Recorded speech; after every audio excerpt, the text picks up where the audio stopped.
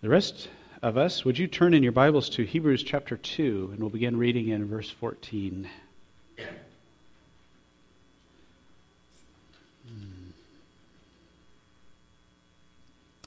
Hebrews 2, verse 14.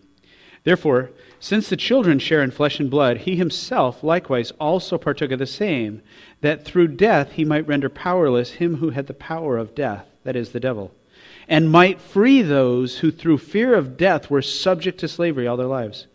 For assuredly he does not give help to angels, but he gives help to the descendant of Abraham. Therefore he had to be made like his brethren in all things, so that he might become a merciful and faithful high priest in things pertaining to God, to make propitiation for the sins of the people.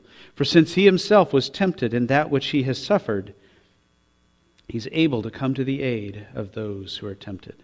Let's pray. Father, we come to you needing a word from our God. We thank you that you've given to us the written word, and we pray, O God, that as we consider it together, that you'll expand our thoughts, and that you will expand our faith, and that we will trust you, our Lord, our high priest, more than ever before. We pray for our children in children's worship, and Lord, it's a delight to see them so happily heading back to this time in which they are made special, and which they are brought before the throne of you, our God, and taught to worship you. Father, grant that they may be able to abandon themselves to you in faith. They may receive salvation. They may worship you fully. And for us, O God, change our lives. We ask in Jesus' name. Amen. One of my first communicant classes that I was able to teach as pastor, and had a number of, I guess they were mostly junior high schoolers. And I think back to that class and I look at where they are now, and it's kind of exciting to see what God did in their lives. But we were teaching through the catechism, and the way the class would work is the kids would work on the lessons during the week, and we would meet once a month. And as they finished a lesson, they would go over it with their parents, and the parents would sign it to just so that the parents then are discipling their children. And it was just a really neat program. And I remember when we were going over the offices that Christ fulfills as our Redeemer, that he's our prophet, priest, and king. And the kids were kind of confused about this prophet and priest thing, and what's the difference, and what is each one, and explain that to us. And I love being able to explain the difference, and to think of a prophet as recognizing the prophet really represents God to the people, right? That's the role of the prophet, is to be God's representative here in front of the people. That's why you have a prophet like Nathan who would go up to David, King David, the most powerful man there was, and say to him, "You're guilty because you had you took your soldier's wife." And David didn't say, "Well, I know how to handle this. I'll take your head off," right? He didn't do, but instead he's convicted and repents, and the prophet didn't have to worry because he was God's representative. And so in representing God, he knew that he was in that spot. Whereas a priest, on the other hand, represents the people to God. He stands before God on our behalf, which is why in the Old Testament the priest would always go before God on our behalf with blood, because he knew that he had to have a sacrifice to be able to offer, as he was that advocate for us, that mediator. Well, we need that desperately today. We need a mediator to stand between us and God the Father. And that's what the Lord Jesus Christ is. Now, the Hebrews who received this letter, these were Jews in the first century who were living in this transition time from the old administration of the covenant of grace to the new administration of the covenant of grace. And they're walking through this time. But in walking through this time, when the author of Hebrews brings up a high priest, their ears perk up. They're like, now you're talking our language. We know this. We understand high priests. We would go to the high priest on a regular basis with our daily sacrifices. We would go to the priest in our area and we would offer our daily sacrifices. And every year we'd make the pilgrimage down to Jerusalem and we would offer the sacrifices on Passover and the sacrifices on the Day of Atonement. And we knew that the high priest would then take those and make those sacrifices on our behalf. They understood the concept of a high priest. They understood the high priest representing them before God. And as he begins, the author of Hebrews is telling them, Jesus is this high priest. They're then able to take this old administration of the covenant of grace concept of high priest, and now they're understanding the role that Jesus plays, and particularly why he had to be a human like us, because he's our high priest. He's representing us to God, so that he had to be like us, and they began to understand that, and they began to see that it was an invitation for them to trust Jesus as the high priest, and it is an invitation to us as well to trust Jesus as our high priest. And to do that, I think that there's a lot in this passage. There are times in which I'm doing my study and I'm thinking, oh my goodness, why did I not set aside 12 years to go through the book of Hebrews? It would have been much more consistent, because there's just so much there. I mean, we can look at, and you notice the emphasis that was in the passage about that because we had flesh and blood, he had to have flesh and blood, and he had to be like us if he's going to be tempted like we're tempted, and all this, and there's so much time that we could spend on that. But instead, I want to focus on what I think is really the most significant issue, which is, what did Jesus do for us? What did Jesus do as the high priest? What did he accomplish? And I think that the passage gives us two things that he accomplished. And the first is that he conquered death for us. So if we're going to trust that Jesus is our high priest, we're trusting that he conquered death for us. Look at verses 14 and 15. Therefore, since the children share in flesh and blood, he himself likewise also partook of the same, that through death he might render powerless him who had the power of death, that is, the devil, and might free those who through fear of death were subject to slavery all their lives. Death is all around us, right?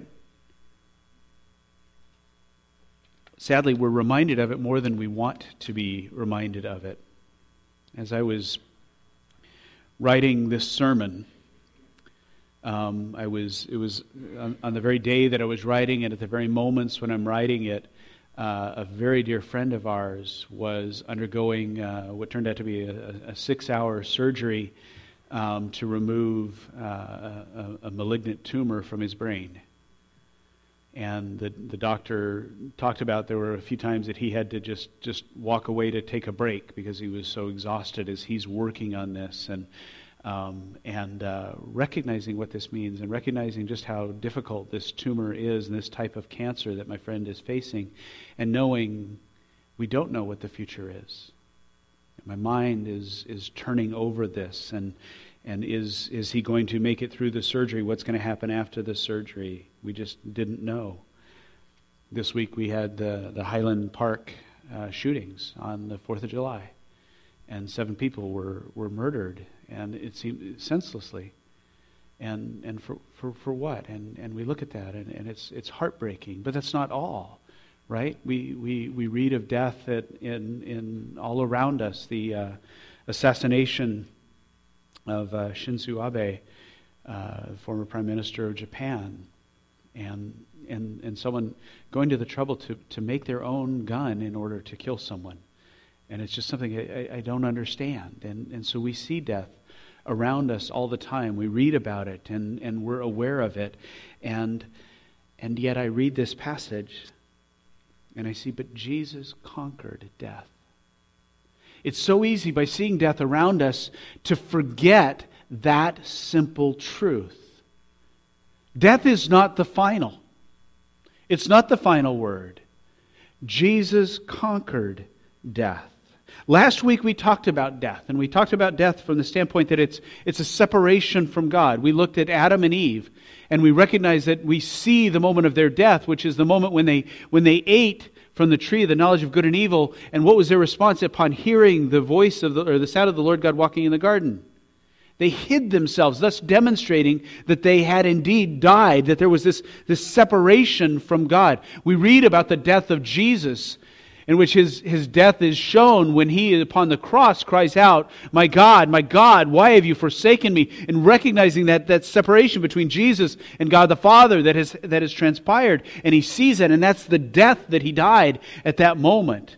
And recognizing that death is something more than we tend to think of it, but we're also very aware of 1 Corinthians 15, verse 54, "But when this perishable will have put on the imperishable, and the mortal will have put on immortality, then will come about the saying that is written, death is swallowed up in victory.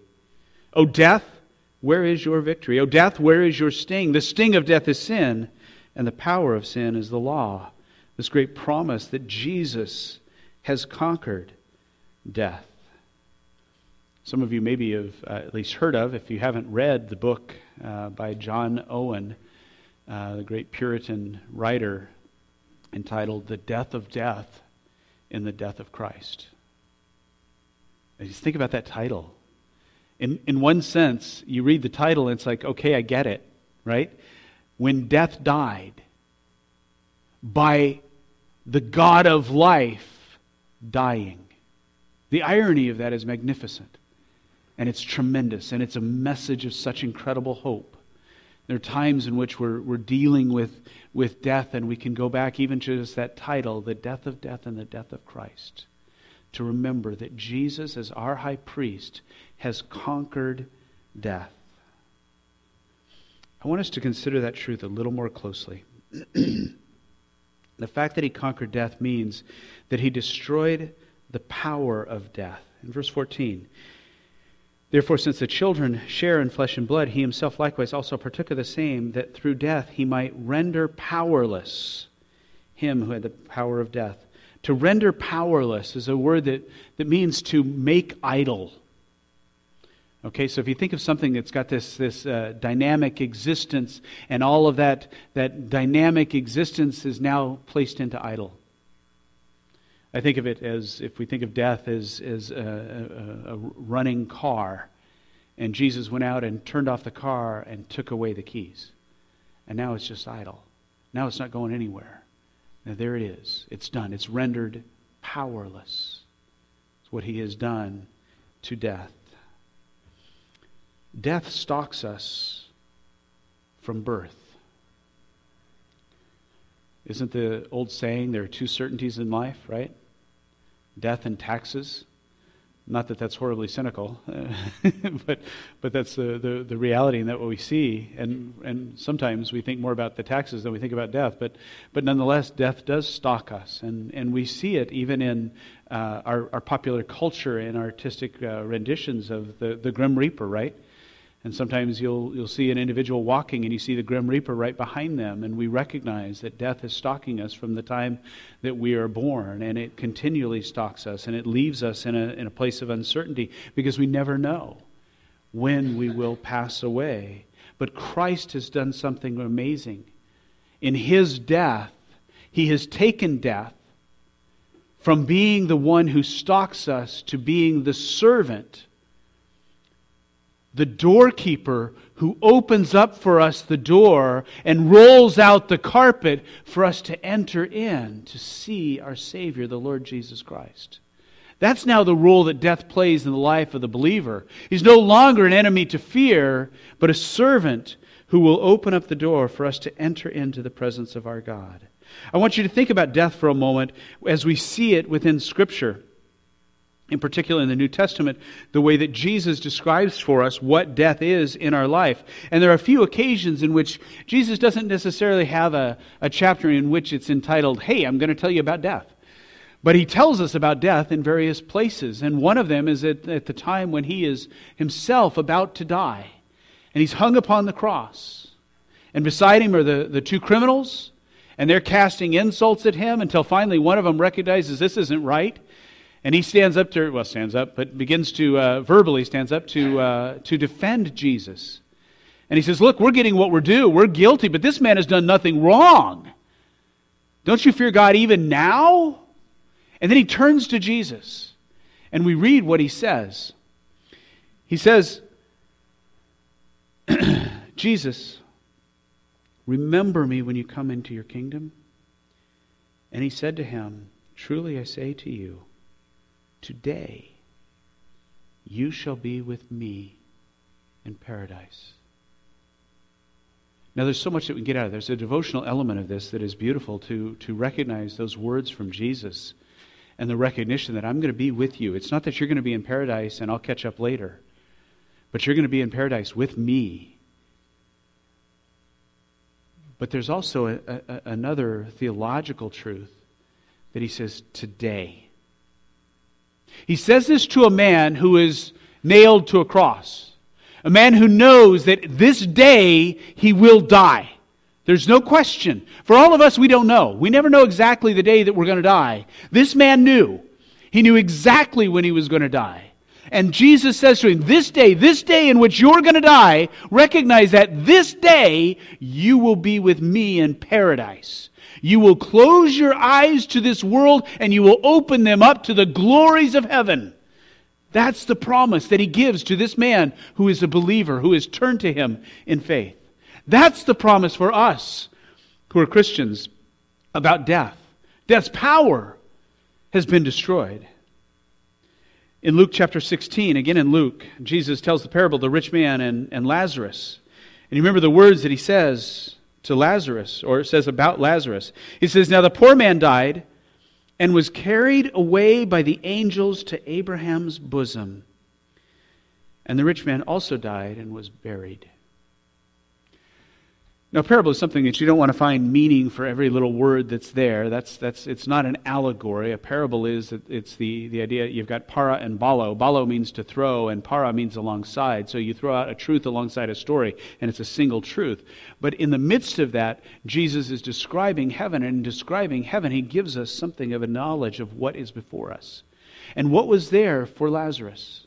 He says, Lazarus suffered throughout his life, but at the moment that he died, he was taken to that place of Abraham's bosom, a place of comfort, that the suffering is all gone because death has been rendered powerless. And they're taken to that, and that's our hope. Death is powerless. Paul gives us an image, in one sense, maybe one of our few first-hand glimpses of heaven.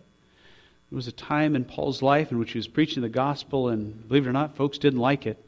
So they took him outside the city and they stoned him. And I believe that the scripture record shows us that in reality, he died at that point and then came back to life. And he experienced this, and he writes about it in 2 Corinthians chapter 12, verse 3, as he says, I know how such a man, whether in the body or apart from the body, I don't know, God knows, was caught up into paradise and heard inexpressible words which a man is not permitted to speak. I like that he says, on behalf of such a man I'll boast. That's boastworthy. But you see what he does is he gives us a little bit of a glimpse. That as he tasted death in his life, and his soul was removed from his body for a moment, and he saw glories that he can't even write about. It's too rich. This is what the New Testament says awaits us through death. You see, death is rendered powerless. He destroyed the power of death. But there's more. I feel like one of those TV salesmen, right? But there's more.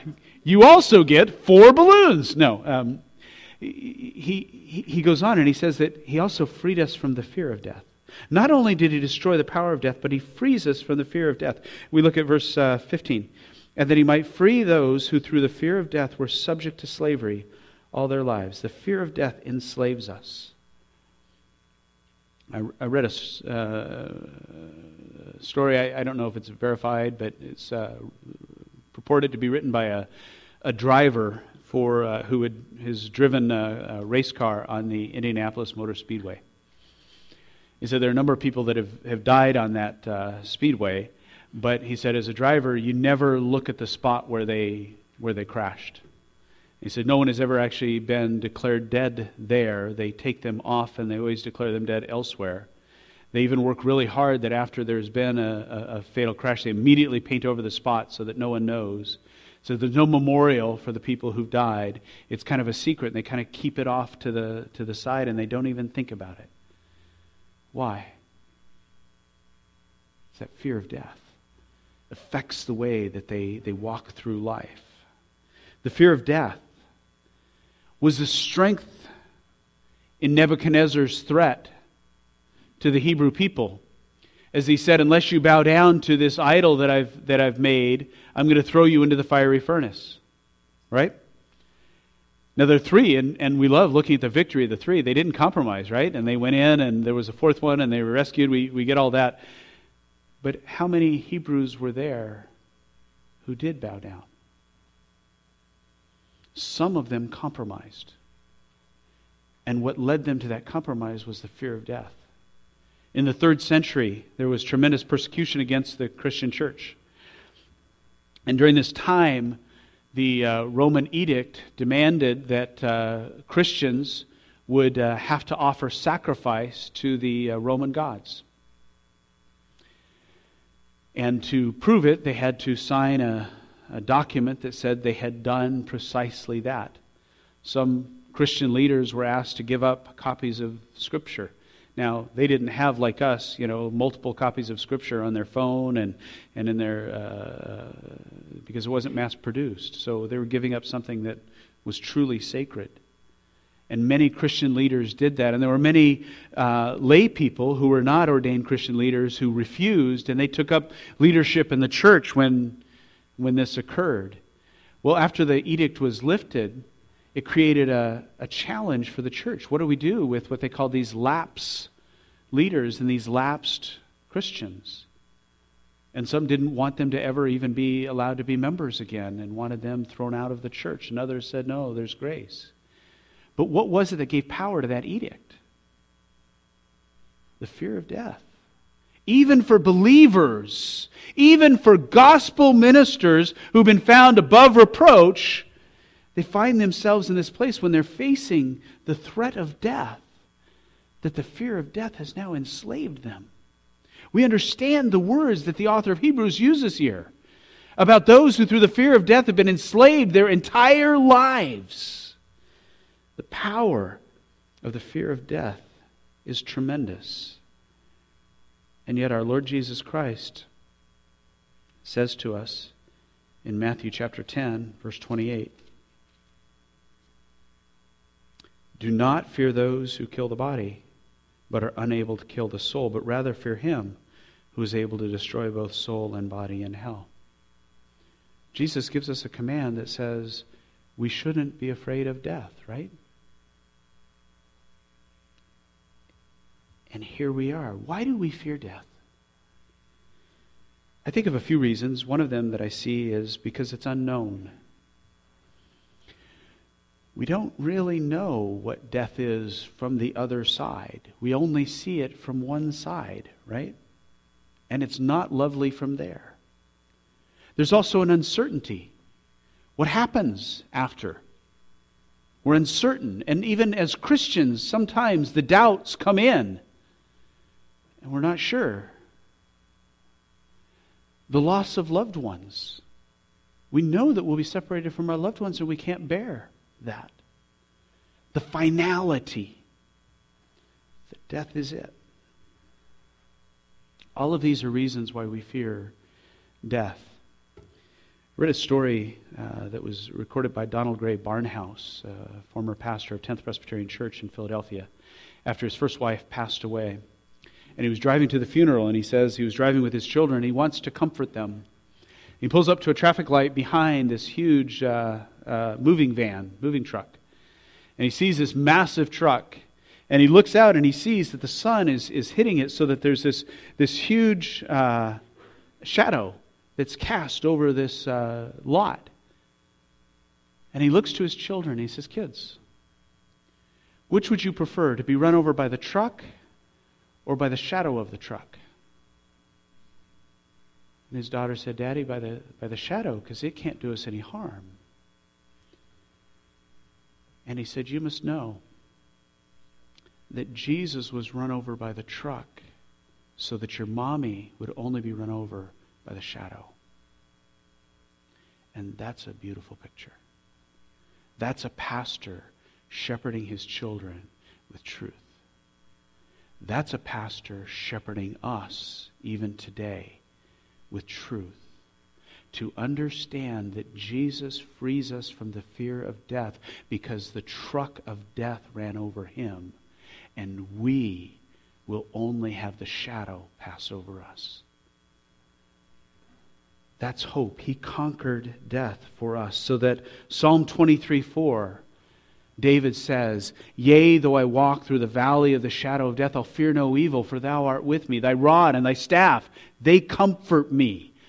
Those are true words that we hear David say, and we know that they're true, and we recognize it as a reality in our life because we recognize the reality of Revelation chapter 5, verse 5. In Revelation 5, John is shown the book of life, the book in which every name of every person who will live forever is written down. All of the elect of God are written in this book, but the book has been closed and sealed up with 7 seals so that none of them will be saved. And they look around the world and there's no one who's worthy to open the book and to break its seals. And John begins to weep bitterly until an angel comes up to him and says, and the elder says to me, stop weeping. Behold, the Lion that is from the tribe of Judah, the root of David, has overcome so as to open the book and its 7 seals. It is Jesus who opens the book of life because Jesus destroyed the power of death and freed us from the fear of death. Jesus conquered death for us. That's a high priest you can trust, is it not? Jesus also conquered sin for us. Verse 16. We're going to take a moment and kind of unpack verse 16 and then draw our attention. It'll give us a framework by which we can understand more readily verses 17 and 18. Verse 16, for assuredly he does not give help to angels, but he gives help to the descendants of Abraham. The word that's translated as give help really means to take hold of, to grab a hold of. It's used in Hebrews chapter 8, verse 9, where it says, not like the covenant which I made with their fathers on the day that I took them by the hand to lead them out of the land of Egypt. He took them, he gave them help. Think of that. That God, at that point, he reached out and he took the hand and he rescued Israel by taking them out of the land of Egypt, out of that slavery, out of that bondage. He took a hold of them. He gave them that aid. That's the same word that's used. He gave them that help. And he speaks to the descendant of Abraham. He gives help to the descendant of Abraham. Not just the descendants, as though he just saves a group, but to each individual descendant of Abraham. He gives that help. He takes hold of them. But who are the descendants of Abraham? Now he's writing to Jews, right? Who are in this covenant period, in this transition period, and they're very much aware of the old administration of the covenant of grace, but yet they believe in Jesus, but they don't know all that this means. And so he's saying to them, he's helping them understand. And they need to know what this idea of a descendant of Abraham was. And Jews at that time, there were many who would claim that as their assurance of salvation. Of course I'm saved. I'm a descendant of Abraham. Remember, John the Baptist is preaching a gospel of repentance. And he says in Matthew chapter 3, verse 7, when he saw many of the Pharisees and Sadducees coming for baptism, he said to them, you brood of vipers, who warned you to flee from the wrath to come? Therefore, bear fruit in keeping with repentance. And do not suppose that you can say to yourself, we have Abraham for our father. For I say to you that from these stones God is able to raise up children to Abraham. He looks at these Jews who found their comfort in the fact of their physical lineage, and they thought that saved them. He says, no. You've got to prove that you're descendants of Abraham with repentance. You've got to show that relationship, because God can raise up from rocks descendants to Abraham if He chooses to. But He's saying to them, you're not a descendant of Abraham just because you're born from him. Remember, even in the Old Testament, Those who had been circumcised were so told that their physical circumcision wasn't sufficient. They needed their heart circumcised. They needed a change inside in order to receive the blessings of Abraham. We read in John chapter 8 that Jesus is talking maybe to some of these same individuals. John chapter 8 and verse 39. He says, they answered and said to him, Abraham is our father. Jesus said to them, well, if you're Abraham's children, do the deeds of Abraham. But as it is, you're seeking to kill me, a man who has told you the truth, which I heard from God. This Abraham did not do. You're doing the deeds of your father. They said to him, we are not born of fornication. We have one Father, God. So Jesus is pointing out to them that they're not descendants of Abraham, right? No uncertain terms. He says, Abraham is not your father. Why? Because they're not trusting in Jesus. And in verse 44, he points out to them who their father is. Verse 44, he says, you are of your father, the devil, and you want to do the desires of your father. He was a murderer from the beginning and does not stand in the truth, because there is no truth in him. Whenever he speaks a lie, he speaks from his own nature, for he is a liar and the father of lies. What is Jesus telling them? He's telling them the same thing that John the Baptist had said, and that is, you aren't a descendant of Abraham just because you're in the physical lineage. You must be of the faith of Abraham.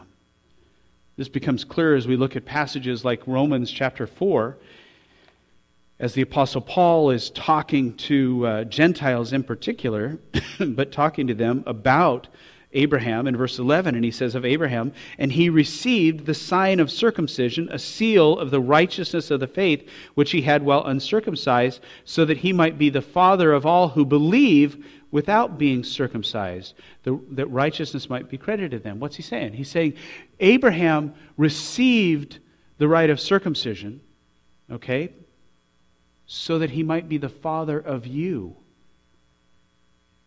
who are not circumcised, to the Gentiles, so that Abraham can be the father also of Gentiles.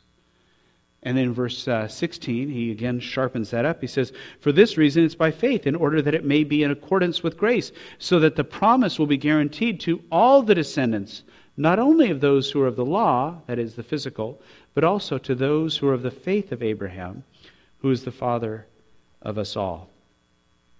Paul, who wrote Romans, also wrote the book of Galatians. And in Galatians chapter 3, verse 7, he's super, super clear, in case there is any question. Therefore be sure that it is those who are of faith who are sons of Abraham. Right? Who are the sons of Abraham? Those who believe. Now, Ephesians tightens this all up and shows us in chapter 2, verse 13. But now in Christ Jesus, you who formerly were far off, these Gentiles, have been brought near by the blood of Christ. And he himself is our peace, who made both groups, that is, Jews and Gentiles, into one, and broke down the barrier of the dividing wall by abolishing in his flesh the enmity, which is the law of commandments contained in ordinances. The law of commandments contained in ordinances speaks of the rites and rituals of the old administration of the covenant of grace. And Jesus destroyed that, so that in himself he might make the two into one new man, thus establishing peace, and might reconcile them both, Jews and Gentiles who believe, in one body to God, through the cross, by it having put to death the enmity. You understand what he's saying? He's saying what makes you a descendant of Abraham is faith. And those who are of the physical line of Abraham needed faith. And those who are Gentiles needed faith. And that brings them together. So that we could put it this way.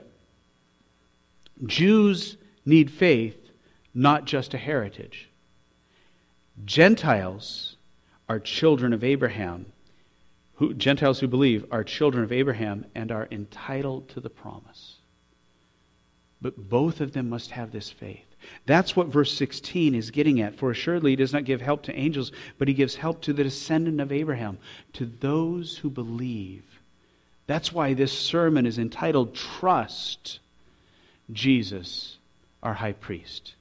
Now forgive me if that's a little convoluted, but I want us to understand how important this idea of faith is. Because it's faith that helps us to trust that Jesus conquered sin for us, and he conquered sin for us through his substitutionary death.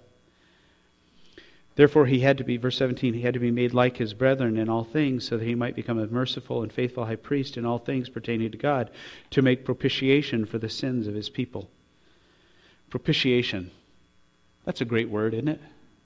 I mean, hardly a day goes by that I don't use it in some sentence, right? When do we ever use the word propitiation, you know? Justification I use at least sometimes with Microsoft Word, justify right, justify left, or center, right? I get that. But propitiation? You know, what is the swift keystrokes for propitiation on your keyboard? I don't know. What is propitiation? Well, propitiation means to appease wrath. It's to appease wrath. The Greek word that it comes from is hilaskomai. And hilaskomai means to conciliate, to recognize that there's a break in a relationship. And that's why we talk about propitiation. Propitiation is to appease the wrath of God. Expiation means to take away the guilt. Well, it isn't that our salvation is that God just takes away our guilt. No, our guilt remains. We are always guilty, but Jesus pays the penalty for that guilt. Jesus propitiates for us. Jesus takes upon himself the wrath of God. He appeases the wrath of God so that God's justice is never at odds with his mercy, but they're brought together. His justice is completely fulfilled in the death of Jesus Christ on our behalf. That's what propitiation means, so that he becomes a faithful high priest. And by faithful high priest, I'm thinking more of what we see in Romans chapter 3. We're all familiar with verse 23. For all have sinned and fall short of the glory of God. But he goes on, he says, being justified as a gift by his grace through the redemption which is in Christ Jesus. Christ Jesus is the one whom God displayed publicly as a propitiation, that is, that appeasement of wrath in his blood through faith. This was to demonstrate his righteousness, because in the forbearance of God he passed over the sins previously committed, for the demonstration, I say, of his righteousness at the present time, so that he would be just and the justifier of the one who has faith in Jesus. He is just and the justifier. It's not just if he's only just but he's not going to justify, then he's going to condemn everybody, because everybody deserves to be condemned, for all have sinned and fall short of the glory of God. But he's just and the justifier. He's not just the justifier to where he just forgives and there's no justice of God. But Jesus being the propitiation, Jesus being the sacrifice that appeases the wrath of God, Jesus being the one who pays the full debt for every one of our sins. He's our propitiation. He's our substitution. He took our place so that he conquered sin for us by being a substitutionary death, and also through his ready assistance. Look at verse 18. For since he himself was tempted in that which he has suffered, he is able to come to the aid of those who are tempted. Now we saw that he's the faithful and merciful high priest, merciful and faithful high priest. We saw that he's faithful, but he's also merciful. He is merciful to us because he knows what we're dealing with. Jesus was tempted in what he suffered. Temptation is simply the opportunity to sin. Think of it that way. Temptation is the opportunity to sin. That's why the word for temptation is the same word that's used for trial. Because a trial is a temptation, is it not? A trial is an opportunity for me to sin. A trial is an opportunity for turn my back on God. A trial is an opportunity for me to follow the advice of Job's wife, curse God and die. That's what a trial is. Suffering was an opportunity for Jesus to turn his back upon his Father, was it not? He was tempted without sin. He didn't give in to that. But he knows what it's like for us, so he's merciful. And he comes to our aid. He comes to the aid of those who are tempted. How does he come to our aid? 1 Corinthians 10:13. There is therefore now no temptation, but such as is common to man. But God is faithful, who will not allow you to be tempted beyond what you are able, but with the temptation will provide a way of escape that you may be able to endure it. Do you see what he's saying? There is not an opportunity to sin that is too great for you, because Christ comes to your aid. in whatever temptation that you're facing, that opportunity for you to turn your back on God, turn instead to Jesus, believing that He is a merciful high priest. He understands and He will come to your aid. I'll have to ask Chris if this is a true statement, but I've heard it many times, that an attorney who represents himself has a fool for a client. And I got a thumbs up from the experienced attorney and judge. He says, yes, that's absolutely true. And we get why, right? Even if he's a really good attorney, he still needs someone to advocate on his behalf in the court. Has to. Can't do it himself. That's just not going to work. If that's true in a court system, how much more true is it for us who will one day stand before God Almighty? We can't advocate for ourselves, can we?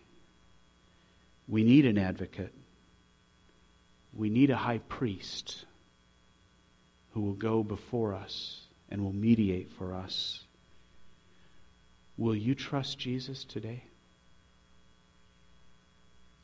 I want to ask this in two ways.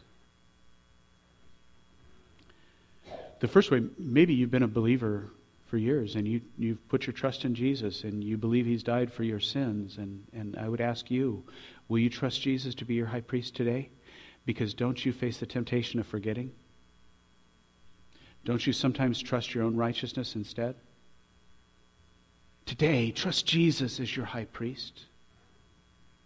But it's also possible that you've come here today and maybe you've been in church your whole life, but you've never come to that place where you have said, I need Jesus. And maybe God through His Spirit has somehow awakened in you a sense and a knowledge that I need Jesus as my high priest today. Will you trust Him as your high priest today? We say, Father, please forgive me because of the work of Jesus, my mediator. He stands between me and you. Will you deal with me according to Him? And ask Him that this day. Will you trust Jesus as your high priest because He conquered sin for you? He conquered death for you. Friends, may every one of us walk out of here today believing. Let's pray.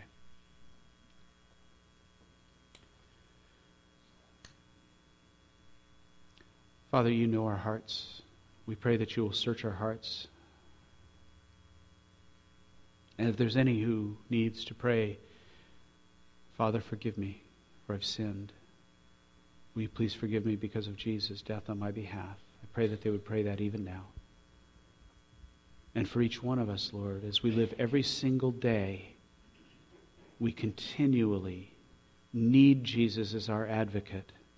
Grant that we may trust Him as such, knowing that He's conquered death for us, we need not fear. Knowing that He's conquered sin, so we need not fail. We pray that you will grant us this grace for His name's sake. Amen.